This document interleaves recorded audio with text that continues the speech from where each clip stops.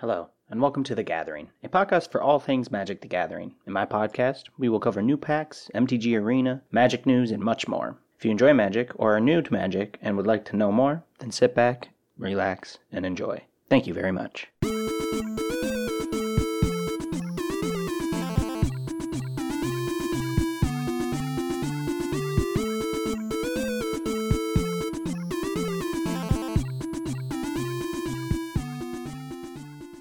Hello, and welcome back to another episode of The Gathering. In today's episode, we have a little information to cover on Friday Night Magic, as well as we have some information coming out about Ikoria, Lair of Behemoths. It's going to be a little bit shorter episode, because there's not nearly as much information going on currently in the Magic world. But without further ado, let's jump right into it. So, first off, I wanted to cover something I had missed last week on my little break that I had for the podcast. If you're in the video version, you can see I have it here. But it's regarding Friday Night Magics during the current pandemic that is going on with the coronavirus. So Magic had decided, or Wizards of the Coast had decided to do Friday Night Magic on MTG Arena, which is pretty awesome of them to do, because we can't go to game stores currently. No one can do any local play with all the different kinds of lockdowns going on and all the different things that are complicating everything with the Magic community in person. So they had decided to go ahead and do it on MTG Arena, which is, again, like I said, really awesome. So it had started last week, but it says 3 Friday Night Magic events that will give all MTG players a place to play familiar experiences. Starting March 27th was the first one, which has already passed. The next one, April 3rd, and the last one, April 10th, each for 24 hours running Thursday at midnight to Friday at midnight. Anyone with an MTG Arena account can play it, and MTG Arena is free to play, so if you're missing out on your Friday Night Magic, hop over, download MTG Arena if you haven't. If you have, you already probably know about this, but go in and get your Friday Night Magic that you can. Entry fee is free, which is nice. The March 27th one was a Challenger deck. Choose between 4 pre-constructed 2020 Challenger decks and jump in and challenge others. My fiance had actually done this, and she enjoyed it. She was having fun, so I'm sure these other ones are going to be pretty fun as well. So the April 3rd event, which is just about 4 days away here, starting, I think that's next Monday. By the time this podcast is out, it had already passed. Build a deck with any cards in Standard, whether they're in your collection or not. Play others, build more decks, play again, rinse, repeat. So that's pretty cool. That's pretty much normal Friday Night Magic kind of standard play, competitive or non-competitive, just what you normally see. So April 10th is going to be a Historic Brawl. Build a 60-card Brawl deck with the Standard and Historic cards and Battle. Which I think I might actually get in on that one. If I don't, my fiance probably will. I like Brawl, and I do like Commander. That's the closest thing we really have to Commander right now on MTG Arena. But it's a really cool thing to have.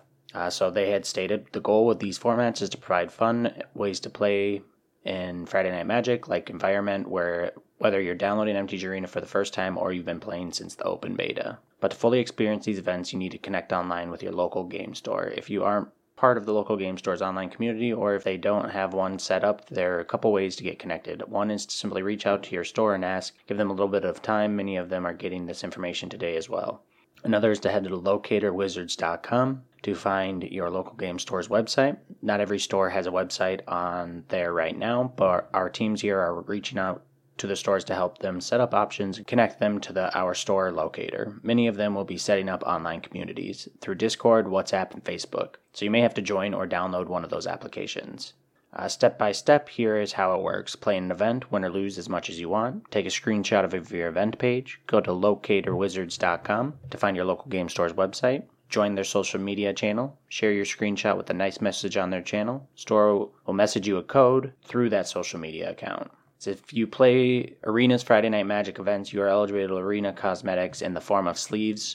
One different sleeve for each event. These sleeves are obtainable through the aforementioned codes, which is cool that they're still connecting the community. They're doing a lot of this with your local play, so you'll still be able to play with your friends in, the best way we can have for Friday Night Magic currently. It's cool that they're going to be doing code giveaways through the stores to people that play, so it still kind of keeps you connected with those other players and with your local store. I respect it. There's a lot of people going through a lot of trouble right now, a lot of hard times, and this is just another thing that solidifies of how good of a community Wizards of the Coast, Magic, and all of it is. So even when we're going through the hard times and you may just want to get your mind off things, you may just want, to play some games with your friends like you used to be able to do freely. This is a really cool thing for them to do, and I respect it. So if it's something you're interested in, by the time this podcast is out, the 27th and the 3rd most likely have already passed. So go check out the April 10th event. Otherwise, just hop on MTG Arena. If your friends have it, you can even just do 1v1s that way. And you're still being safe. You're not potentially spreading a virus that could do significant harm to people. And you can still try to have fun with your friends. Everyone does their part. This will be over before we know it. I mean, that's an optimistic approach, but, keep your heads up. And let's show everybody how great of a community this Magic community is. Moving from there, though, I do have a little bit of information regarding the Ikoria release. So now, unfortunately, the Ikoria release did get delayed, and we have some dates here to know what's coming up for us. So it says April 2nd, we'll get the preview start, so we'll actually be able to get a little bit more information regarding the cards and the mechanics and everything besides the little bit of spoilers we have so far. April 10th, which is just like that MTG Arena Friday Night Magic event, is full card image gallery, which I will likely do a full podcast dedicated to going over a lot of those cards once we have all those available to us, which I'm really excited for because I love looking up cards before they come. It seems like they're definitely a little bit more tight-knit than they had been in the past. I used to be able to check and see my, spoilers on all the cards weeks and weeks in advance. This is pretty close to release, and that's when we're going to get our first look at a lot of these cards. Regardless, I'm going to enjoy that, and please join me for that coming up in the next podcast, most likely, depending on dates. It'll be a pretty fun thing, I think, and maybe something we can do together. So April 16th is the Ikoria release on MTG Arena and MTG Go, which is nice because that's in tune with, I believe, the original set pre-release or release was supposed to be about that time. So we'll still be able to get it on MTG Arena and MTG Online. Following that, we have April 17th is Ikoria tabletop release for Asia Pacific. So they're still going to be getting it on time. If you're in the Asian Pacific area, go out, enjoy it, let everyone know that you can, all the cool things you've seen so far. Just share it for the people that are unfortunately going to have to wait out for their new expansion for a while here, because finally, as it says, May 15th is when we'll finally get the tabletop release in North America, Europe, and South America. So we'll be waiting a little while longer, an extra month, but regardless, I think it's worth it. With everything going on, it's probably the best that they put it out, and even though it sucks, I would love to be able to play it, in a couple weeks here like I initially planned, to, like buy a box and draft out with my buddies. It's something that's necessary, I think. It's something that would need to be done. I respect Wizards of the Coast for taking these precautions, because it's much better to overreact than to underreact, and if them doing this helps tamp down in any way what's going on, I respect it. And even if it doesn't, I still respect it because it's very good to be precautious. So unfortunately, we have to wait an extra month if you are in North America, Europe, or South America to play the game, but still, nothing we can't do. We're a community built strong. We can get through this. We always will, there'll always be more hard times ahead. And just as a community, I think this will just bring us closer and make us stronger. So that is the release schedule for Ikoria. Some of us will be waiting a little bit longer. And trust me, you're justified to know that it sucks, but there's nothing Wizards could truly do with everything that's going on. It's just the best move. And I definitely agree with them doing it. From that, though, we already got a little bit more information regarding Ikoria. They're coming out with a new lore book. They had skipped the lore book, I believe, for Theros, which kind of sucks because Theros is a rich lore. There's a lot of lore in Theros, and the only bits we could get was from flavor text and cards. So it's cool that they're coming out with it. Hopefully it's a bit better than War of the Spark. I didn't read that personally, but I have heard a lot of negative reviews regarding that. I'm not going to say it sucks because I haven't read it, but just based off of what other people say, it did not meet their expectations. So hold your breath, maybe. Hopefully it's good. It looks pretty cool just by cover art. We have, looks like wrote by Django Wexler. You can see Vivian Reed in the background there with this other guy who is likely another Planeswalker, or he's a new character at the very least, of course, but he probably will be a Planeswalker. They usually don't do cover arts unless it's Planeswalkers or like prominent characters. And from his looks here, he has a little crystal he's holding up, and half of his face in the crystal is turning into, it looks like a Sabertooth. Maybe that's something to do with the mutate ability. Who knows? If they come out with the Planeswalker and he has mutate-related abilities, makes sense because Lair of the Behemoth is going to have mutate functions in it. And if he has turn into, kind of like Gideon used to be able to turn into a soldier and attack, maybe he's able to turn into a beast of some kind and be able to attack. That'd be pretty cool. Otherwise, maybe he can mutate out tokens or mutate. I'm just spitballing here. We'll see. Looks pretty cool. I'd probably like the character regardless. I have pretty low standards when it comes to characters I find cool. I tend to like just about every Planeswalker they've ever created, and a lot of their prominent characters I really enjoy. Ebook is called Ikoria Lair of Behtmoiths Sundered Bond. And then again, with just that title, the Bond, makes me think of maybe this character being, more bound to the beasts of the plane. They're likely going to be if this is a Planeswalker, they're likely going to be from this plane. So it's something that would probably make sense, them to have a bond to those beasts, and maybe their abilities revolve around such. So that's what we have for information regarding the release dates, that they're being pushed back. We have the ebook, and I believe the ebook will come out just before the packs. Sometime in April here, we'll probably be able to see that ebook.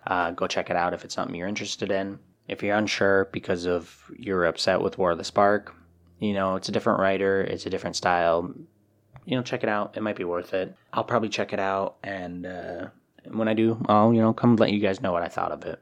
So lastly here in our very, very short episode, because I don't want to go too in-depth. I just got a little bit of news. I'd rather just do a little bit of news right now, get what information we can regarding Magic, and then maybe next time or another time here, I'm going to do, more episodes related to deck building or card-specific information around Commander, Modern, and all that. But we're just going to stick to Ikoria news and Friday Night Magic news for this episode. So lastly, we have a little bit of promo cards. It's a cross promotion with Godzilla. So there's these really cool looking, they have Godzilla art on them, but they are cards that are going to be in Layers of Behemoths. They're just for this promotion, they're using Godzilla to cover it. It does have the names of the cards below it. So the first one, it says BioQuartz Space Godzilla. Its actual name in the Magic is going to be Broxos Apex of Eternity. So Broxos Apex of Eternity is a legendary creature, elemental beast, nightmare, mythic rare. It has Mutate 2. Was that blue, black, green, green? Blue or black, and then green, green is the mutate ability. It doesn't specifically say what the mutate is going to do.